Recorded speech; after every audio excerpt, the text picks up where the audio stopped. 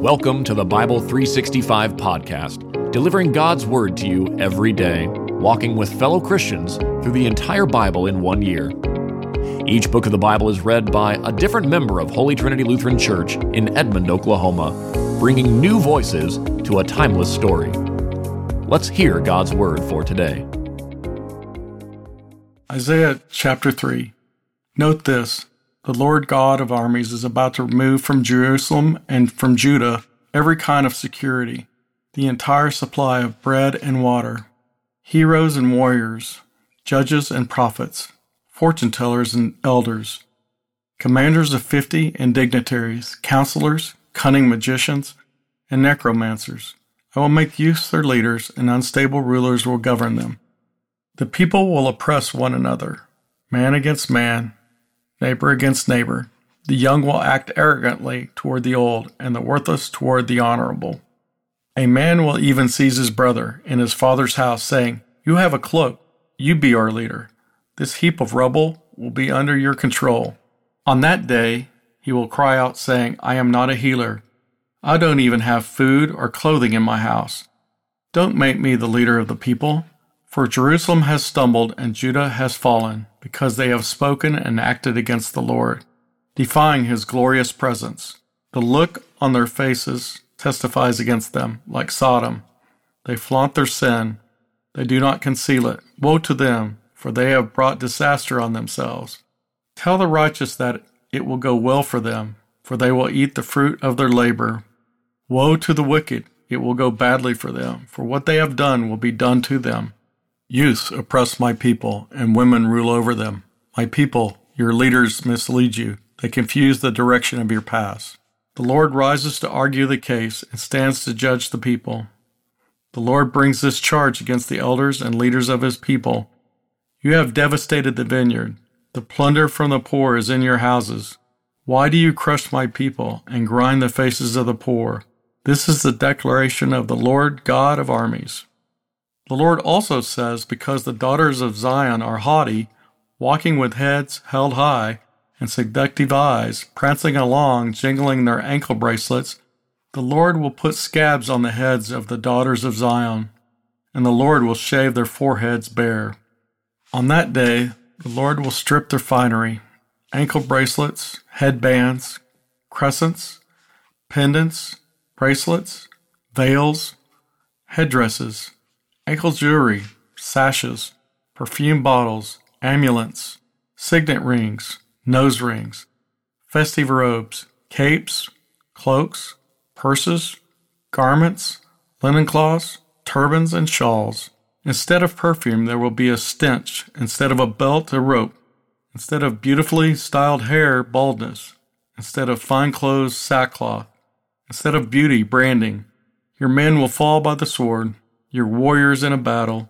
Then her gates will lament and mourn. Deserted, she will sit on the ground. Isaiah chapter 4.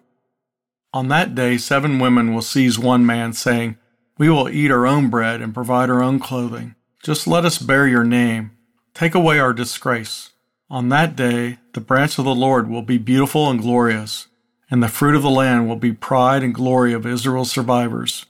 Whoever remains in Zion and whoever is left in Jerusalem will be called holy, all in Jerusalem written in the book of the life. When the Lord has washed away the filth of the daughters of Zion and cleansed the blood guilt from the heart of Jerusalem by a spirit of judgment and a spirit of burning. Then the Lord will create a cloud of smoke by day and a glowing flame of fire by night over the entire site of Mount Zion and over its assemblies. For there will be a canopy over all the glory, and there will be a shelter for shade from heat by day, and a refuge and shelter from storm and rain.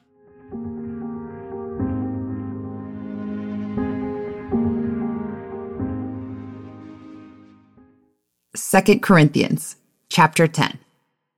Now I, Paul, myself, appeal to you by the meekness and gentleness of Christ.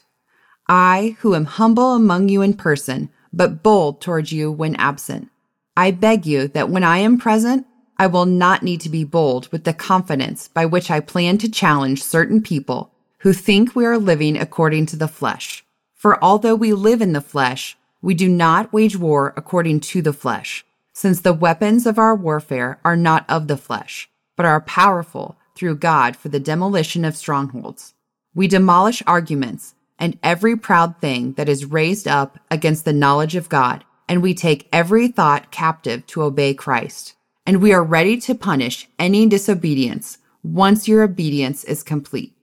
Look at what is obvious. If anyone is confident that he belongs to Christ, let him remind himself of this. Just as he belongs to Christ, so do we. For if I boast a little too much about our authority, which the Lord gave for building you up and not for tearing you down, I will not be put to shame. I don't want to seem as though I am trying to terrify you with my letters. For it is said, his letters are weighty and powerful, but his physical presence is weak, and his public speaking amounts to nothing. Let such a person consider this. What we are in our letters, when we are absent, we will also be in our actions when we are present. For we don't dare classify or compare ourselves with some who commend themselves, but in measuring themselves by themselves and comparing themselves to themselves, they lack understanding. We, however, will not boast beyond measure, but according to the measure of the area of ministry that God has assigned to us, which reaches even to you.